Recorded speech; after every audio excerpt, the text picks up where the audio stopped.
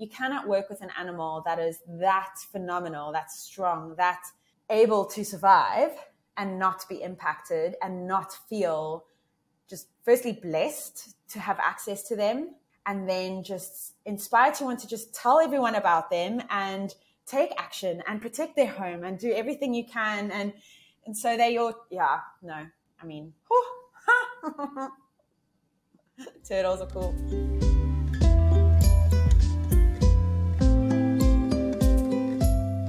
Welcome to the Possibilists. Possibilists is now a partnership between Pelicanus and Reverse the Red. In this series, we will highlight the scientists, organizations, institutions, and communities focused on reversing the trend of biodiversity loss and recovering species on the IUCN Red List. We're so excited for this partnership and to get these amazing success stories out to the world, spreading optimism for the conservation of biodiversity. For this episode, as part of the Reverse the Red's Year of Action, the theme for June is aquatic and marine species. We talk with Tali Noble of the Two Oceans Aquarium Foundation to learn everything there is to know about the amazing work they do to recover sea turtle populations in South Africa. Enjoy our conversation with Tali.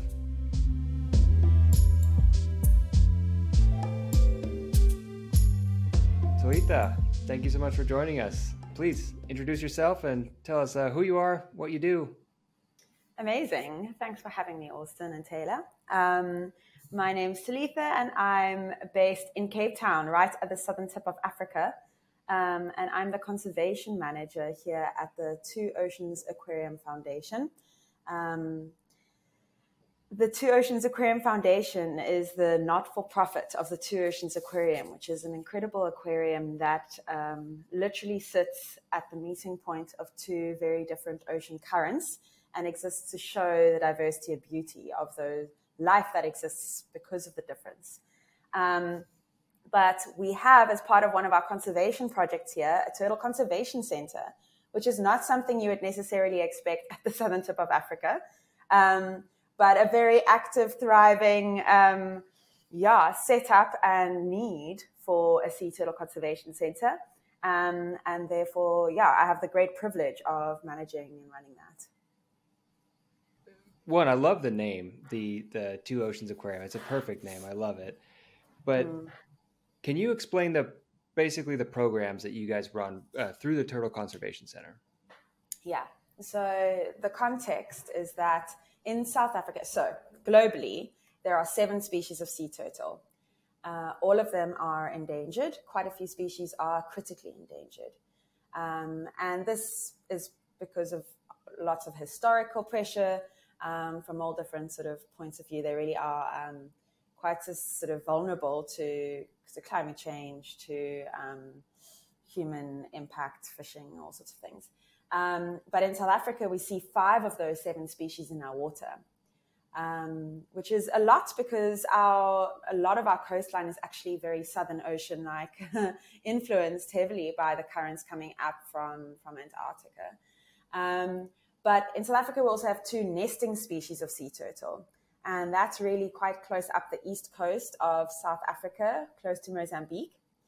And what happens every year is you have these loggerhead and leatherbacks, which are the nesting turtles, that come ashore to lay their eggs. And the stretch of beach they nest in is in South Africa being protected for over 60 years. It's an incredibly well protected and well documented nesting beach, and these little babies are laid in their eggs, and then after 6 to 8 weeks of incubation they hatch. These little babies go to sea, and when they go to sea off the east coast of South Africa, they hit the warm, mighty Agulhas current, which is coming down from the equator. It's fast. It can get up to 1.5 meters per second. And you can imagine these little baby hatchlings, they fit into the palm of your hand. They're 15, 20 grams. They're just going with the flow. They're really in survival mode. And they're also being attacked by everything. So you've got the seabirds, you've got the crabs, you've got the fish, you've got everything that's trying to have a go at them. And now they're drifting in this fast current. But the current's also warm, which is suitable and really good for them. And that current is coming down the entire coastline of South Africa. But as it reaches the south coast, it naturally sort of slows down and actually bends backward. It retroflects back up the coast. And when it does that, these little baby turtles are spat out of the warm water. And instead, they find themselves in the coastal water, which is much colder because of the influence of upwelling, which is cold, lower water, sort of deeper water coming up to the surface, as well as the influence of the colder Antarctica water. And so these turtles go into thermal shock. We call it cold shock. They go from a toasty 25 degrees Celsius to 11, 12 degrees Celsius water. And that in combination with the fact that they've often got lots of injuries from all of these animals that have tried to eat them. And also the fact that they've been floating in the current and eating opportunistically anything that's been floating, including a huge amount of microplastic, leads them to strand on our beaches. And we have here in the Western Cape, so really in the southern part of South Africa, we have a stranding season that runs from about March to about July, August every year, where we see these little baby turtles stranding on our beaches. It's heavily influenced by the temperature of the water, which is always changing. It's heavily influenced by wind and winter storms that we experience. It's also heavily influenced by the number of people that are in these different areas to find these turtles. And what we've developed over the last sort of 6 years, which has just been the most phenomenal thing to see and be a part of, is a provincial rescue network that is made up of, we literally have a volunteer who's gone with a very close map and looked at every little stretch of coastline, looked at how accessible it is, who lives there, what conservation organizations are involved in that area, what local communities, what sort of sea rescue organizations, what sports teams and kayaking groups and swimming clubs there are. And we've literally gone like kilometer by kilometer along the whole coastline and activated it. We've gone and done training, we've done education and awareness, we've created mini turtle hospital stations, and really focused on raising awareness of what to do when you find a sea turtle on the beach, the bigger picture of where they've come from, where they need to go, what our goals are with them once they are in our facility, and then partnering with all these little families, communities, organizations to create a transport network to get the turtles to us in Cape Town. And that's now got over 600 people in it. And we are every year rescuing more and more sea turtles in more and more places. And I do think it's because we've got more and more people looking for them and knowing what to do. The natural instinct with any sea creature that is stranded is that you want to put it back in the water. And the nature of a sea turtle that's stranded in the Western Cape is that because they don't nest here, they should never be on shore. And so if they've stranded on the beach, they're going to die if not rescued. And so it's a huge opportunity to do education and awareness, lots of school activations. We start in February, the stranding season, with a road trip where we go to a lot of these places and we get everyone excited about turtles. And then we just see that live itself out in the rescue season. And every year, we can have a turtle stranding now at this time of the day, and within the next couple of hours, you'll have between 10 and 15 people involved in the transportation. You'll literally have little different drop-off points and Ubers going from one place to the next, getting the little turtle to our facility in Cape Town. So that's been a huge, cool part of what we do, because without rescue, we obviously can't do any rehabilitation, which is the kind of focus. So, and by doing rescue, you also really, in terms of creating conservationists and ambassadors for the species, all you need to do is find a vulnerable baby sea turtle on the beach that's on the brink of death, and help be part of the process that enables it to survive, and you are hooked. You are willing to do anything for that little guy, and you really see the impact that we have and their vulnerability, and you also recognize that there's a lot of space for us to, as individuals, make big changes. And so that's really exciting. So when you get these stranded sea turtles, what do you do next? But then when the little turtles arrive at our facility, we basically here focusing on building a world-class sea turtle hospital. And the The fundamentals of a sea turtle hospital include medical care, obviously, very, very specialized medical care, includes nutrition, water, because that's the environment they live in, and so really excellent water quality, and then also enrichment, which is something that is actually really essential to having a good, strong rehabilitation journey. And so when the turtles arrive here, we have a veterinary team of specialized sea turtle vets that have been doing a lot of work with our sea turtles in the last years. And we admit them, we stabilize them, because all of our sea turtles come in and they're cold shocked. Our priority is always first to slowly warm them up again before we do any kind of medical things. So they always slowly get warmed up over about 24 hours. We'll rehydrate them with fresh water. And then once they're stable and feeling a little bit better, we'll I guess, admit them into a hospital, and we use everything on them as clues. So often the little hitchhikers that are growing on them are really good kind of indicators as to how they've been floating, how long they've been floating for, where they've been hanging out. And so we'll often collect information about that.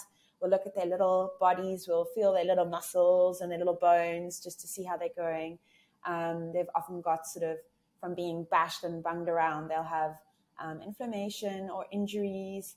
We'll do x-rays. We'll often give them all of them get a little vitamin boost when they arrive. But many of them need to also start on antibiotics and even pain therapy. And we spend a lot of time observing them, observing how they float, whether they're symmetrical, whether they're a little bit asymmetrical. We look out for poop. In rehab, poop is always a good thing. And so when they start pooping, it's a sign of a good gut. We look out for that. We start slowly getting them into food. And generally you find that after the first few days, you start to see this little shell, literally, of a creature come back to life. And as they come back to life, they start to show you who they are, their little personalities, their little weird quirks. You start to see their favorite types of food. You start to see their sort of willingness and keenness to dive and explore. And that's just always so exciting. And from that point, we spend about 6 to 9 months then focusing on helping them healthily grow. Because for a sea turtle out in the ocean, the biggest advantage is size and a hard shell. As a species, they experience really high mortality when they're babies. So naturally, only 1 or 2 in every 1,000 would actually reach maturity, which is a pretty phenomenal thing for these little guys. But as they grow, the number of predators they have obviously decreases dramatically, the number of animals that can literally fit them into their mouth. And then that, along with their hard shell, they can really use well for defense. And that sort of gives them a really good chance. And we kind of here in Cape Town are quite limited as to when we can release turtles because of our cold water that we have on the coast. In summertime, the warm current comes closer to shore and we're able to access it by boat. And so we need to wait until Christmas time usually before we can release them. So we've often got these little sea turtles for between 6 to 9 months, giving us lots of opportunity to get them nice and healthy and big and strong. At which point we then take them out by boat and put them back into the warm water. And literally that is the natural point of the journey that they should have been on. So we kind of put them back at that point in their journey. And at that point, then they enter into the decade called the lost years, which is literally unknown, where we don't know where they go. We know that they are pelagic. They hang out in deep waters, and they're probably hanging in surface currents, floating around, eating, in sargassum islands. But we then allow them to carry on that journey. And that's kind of a cycle that we experience every year with these little baby hatchlings. So what does enrichment look like for a sea turtle? Enrichment is cool. It's something that we've really focused on in the last sort of 2 years. And the idea of enrichment is creating an environment and creating stimulus for the animal. So what we'll often do is think about, okay, what is this turtle at this age and with this species doing in the wild? Those activities change dramatically depending on the age. And so we'll look at the species. I'll try and figure and understand what they'd be doing at that point, and then we'll try continuously through their rehab to incorporate as much of that wild environment as possible to enable them to exhibit these wild behaviors. And for a turtle in rehabilitation that is just going through a standard rehabilitation, that just enables them to exhibit their wild behaviors and feel most natural and at home. But for some of our turtles, the enrichment is actually a real sort of part of their medical procedure. So it's actually something that we're using to help them get stronger and heal, and specifically for turtles that have neurological issues. We find that quite a few turtles might have vision impairments, or they might have damage to some part of their brain that makes it harder for them to do activities, makes their movements and response time slower.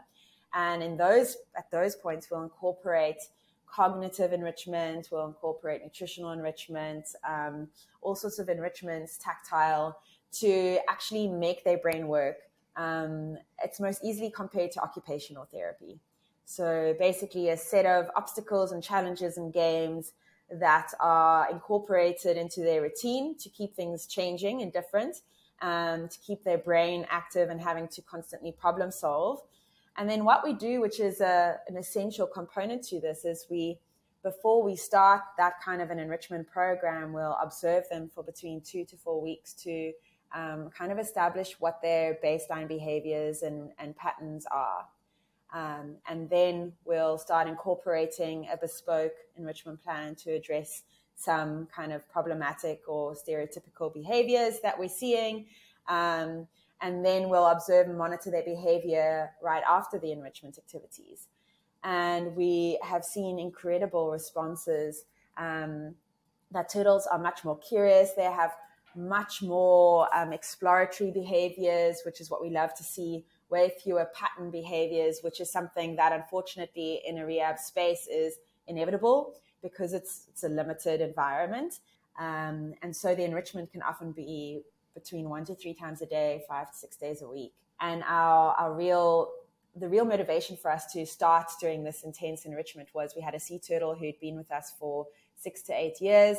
Or 6 years at the time, he had brain damage, he had midbrain damage, so he really struggled to interpret what he saw. His behaviors were really not very wildlike. He showed no aggression, and he was very, very relaxed, too relaxed.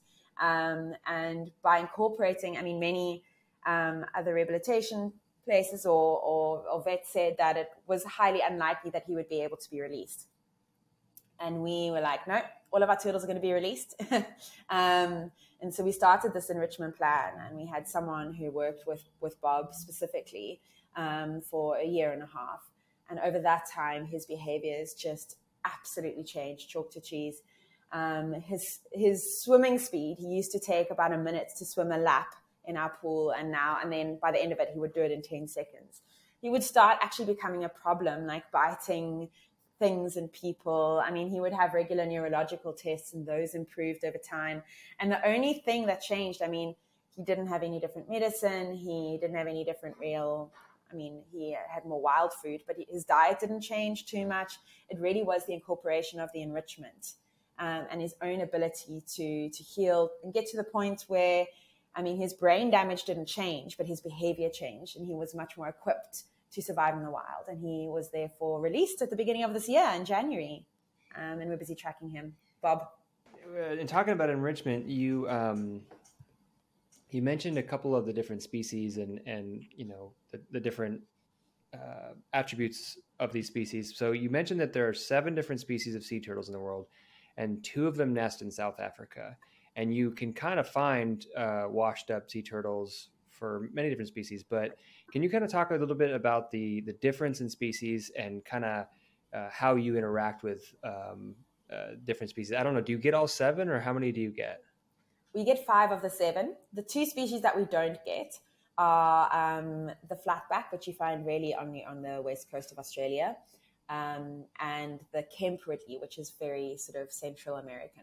And so it's interesting to see how across different species, and then obviously on an added layer individually, how the different individuals play around and interact with things. And so it's often a case of discovering what that is. One of our turtles currently, when she came in, enjoyed a range of different foods, and then she became like only focused on squid. She would eat nothing else except squid. And then she, for a period of time, allowed us to feed her some pilchard, and then like back to only squid. And so they go through their own weird phases and fluxes of things. We have a very, very fussy hawksbill at the moment who made us literally drive to one harbor in Cape Town to find a specific type of jellyfish because she would eat nothing else. And she was emaciated and skinny. We needed to get her weight up, and we were just like trying to try all sorts of different things, hiding food in jellyfish, trying to get her to eat. And eventually we've got her now on mullet, but the mullet have to be fresh. She won't eat mullet if it's been frozen. So we say rehabilitation facility, but the truth of the matter is that very often it's a hotel. Are you guys hiring? I could move to South Africa. I could get into Hey, we rugby. are. Cape Town, awesome. I can highly recommend. I'll take you guys on. You can come and get stuck in. As part of the Reverse the Red partnership we have this year of action where we're highlighting the positive stories. And obviously you guys, everything you're doing is a positive story. But can you talk a little bit about being a part of this larger network to reverse the red of the species, and specifically turtles? Because as you've said, you've been there since the beginning. So what does that feel like to be a part of this large network? It's a huge privilege. I think in any space where you feel like you're part of a community of like-minded people, it's a privilege, and it's something that keeps you in check. It keeps you inspired. It's a resource. And I certainly have found that the turtle community and the community in the conservation space that I've engaged with has been such a source of all of those things, of information, of sharing, of resource. I think when it comes to Reverse the Red and it comes to sea turtles, one of the things that I've really been struck by with these little sea turtles and the bigger sea turtles is that one has to talk about some of the really negative impacts, and definitely some of the harsh impacts that they are facing are plastic pollution. Microplastic and larger plastic. We've had turtles come in that have swallowed plastic bags, that have a gut that's been compacted full of plastic, that have in there a tiny little turtle, one we described, that fits in the palm of your hand with 121 pieces of microplastic. And when you look at all the threats, it's very easy to say, like, yes, these turtles experience high mortality when they're young because of the predation by all the animals, their soft shell, because the currents are wild. And those are natural threats and pressures they face, and that's okay. But the fact that they're stranding with tummies full of plastic, the fact that we've got adults stranding in ghost fishing nets and not able to breathe because they have swallowed a plastic bag, and not able to pass feces because they've stuffed with bits of plastic, is a real problem, and it's something that we have real ability to do something about. And so for me, I feel very strongly that when we have these turtles here, that we should not shy away from sharing the very real horrific stories of what they've experienced in the ocean, because it's a real indication as to what the ocean is like for them. And we have the ability to change. One of the things as part of this, as we call it, the year of action, is we want to kind of share how people can get involved. Obviously, if they're in Cape Town, they can help you guys. But if they're not in Cape Town or they're not anywhere near the coast, how can they help the conservation of sea turtles? That's an exciting, cool question, because one of the things that's very true for humankind is that we're all connected by the ocean.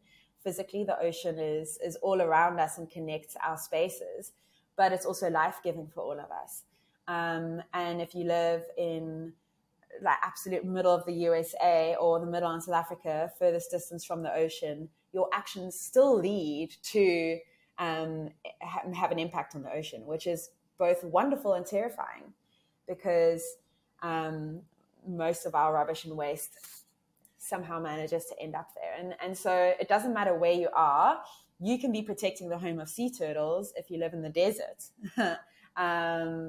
By taking action, by like cleaning up your environment, by making conscious choices, by doing all the things we've described. And I think the biggest thing is that in each time you do that action, you're reinforcing the concept, the lifestyle, the motivation behind it. And very often people look and question that. And it gives you an opportunity then in the middle of the desert or in the like inland somewhere where you're doing that action to tell someone about how this can impact a sea turtle, and someone else is inspired to do the same. And again, that leads to the flipper effect to create big change. And if you have all these little, I imagine these little like dispersions of positive sort of turtle rescuers, not just by rescuing turtles, but by their lifestyle every day. And these little sort of explosions of positive action taking place all around on the coast, inland, everywhere, that eventually we reach each other, a network of exciting, conscious behavior that feels equipped and enabled and aware that our action has a consequence that we're seeing. I mean, on a biological level, in terms of terms, we talk of turtles as indicator species, as really giving us an idea of what's happening out at sea, a place in an area that is often kilometers offshore, very far removed from our ability of what we can process and recognize. And so when they come in full of plastic, it's an indication of what's out there in the ocean. And so as we see an increase in plastic in sea turtles, it's even more of a motivation to take bigger action, stronger action. But again, also all from the point of wanting to protect, of wanting to care, of feeling inspired and hopeful that we can. And that for me is also a motivation that is sustainable.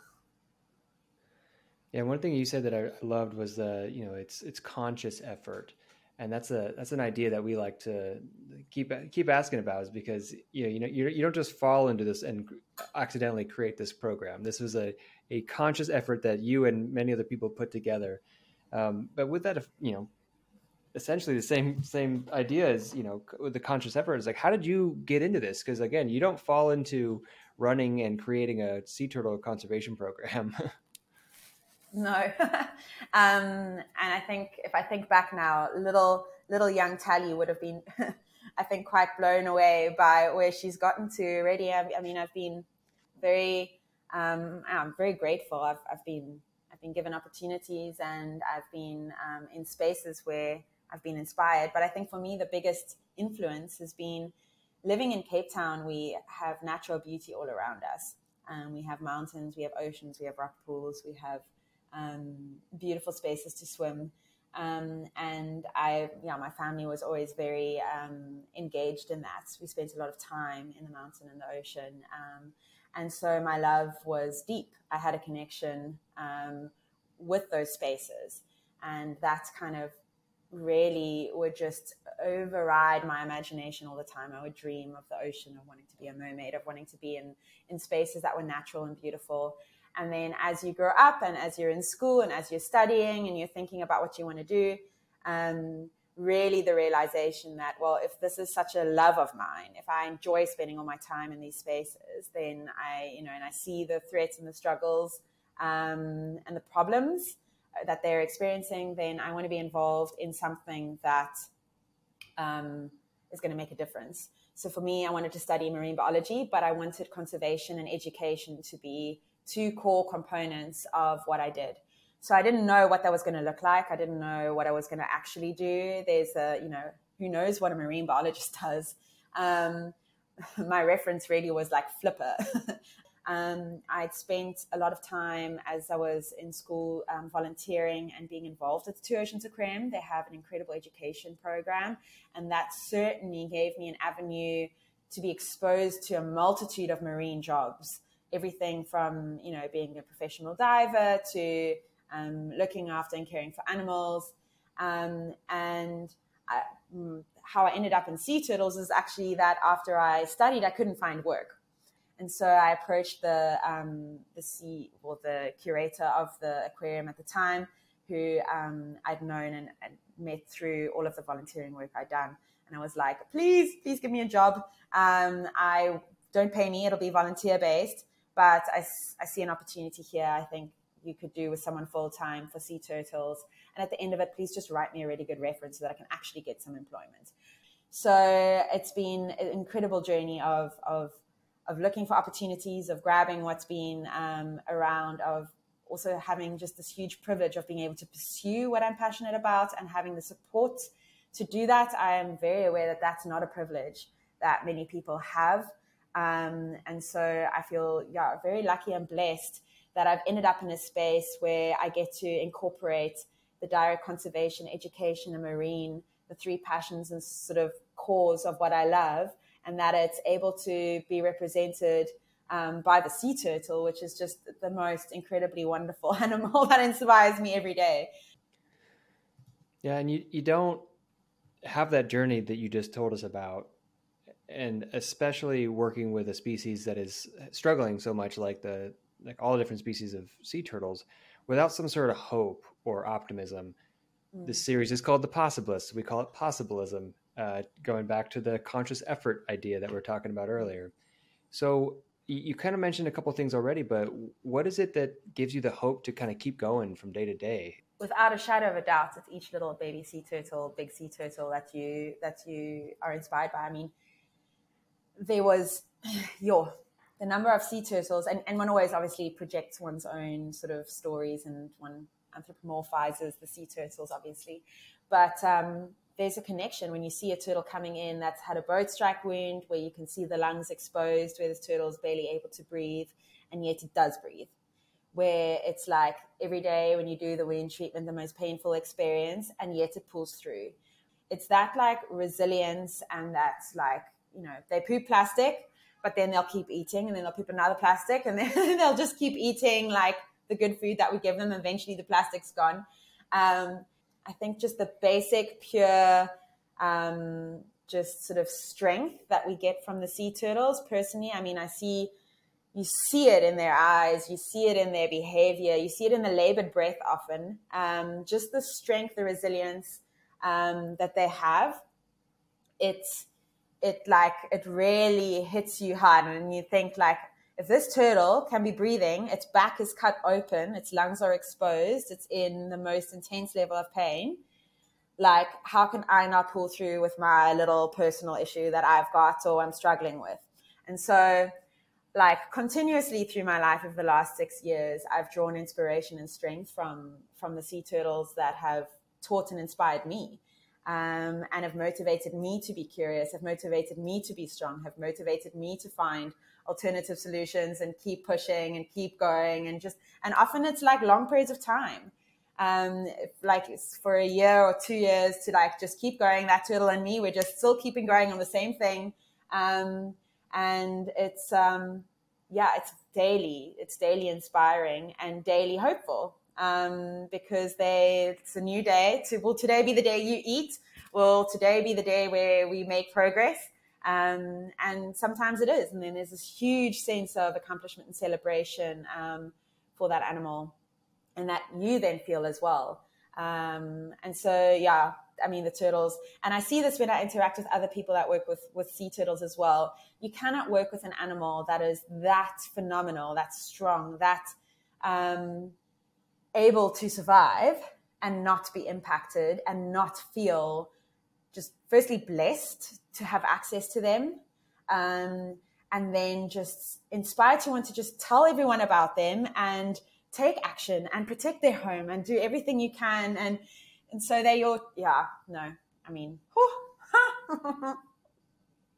turtles are cool. Just thank you so much for your infectious optimism and just enthusiasm for all this. It's so incredible. I love it.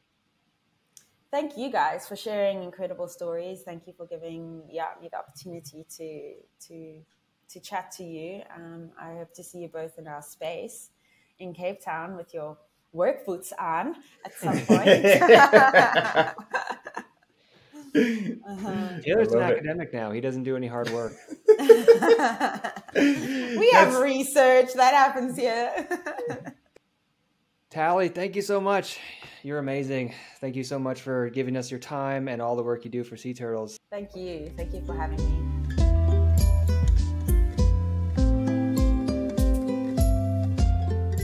Thank you again to Tali for talking with us and sharing her amazing stories of saving sea turtles in South Africa.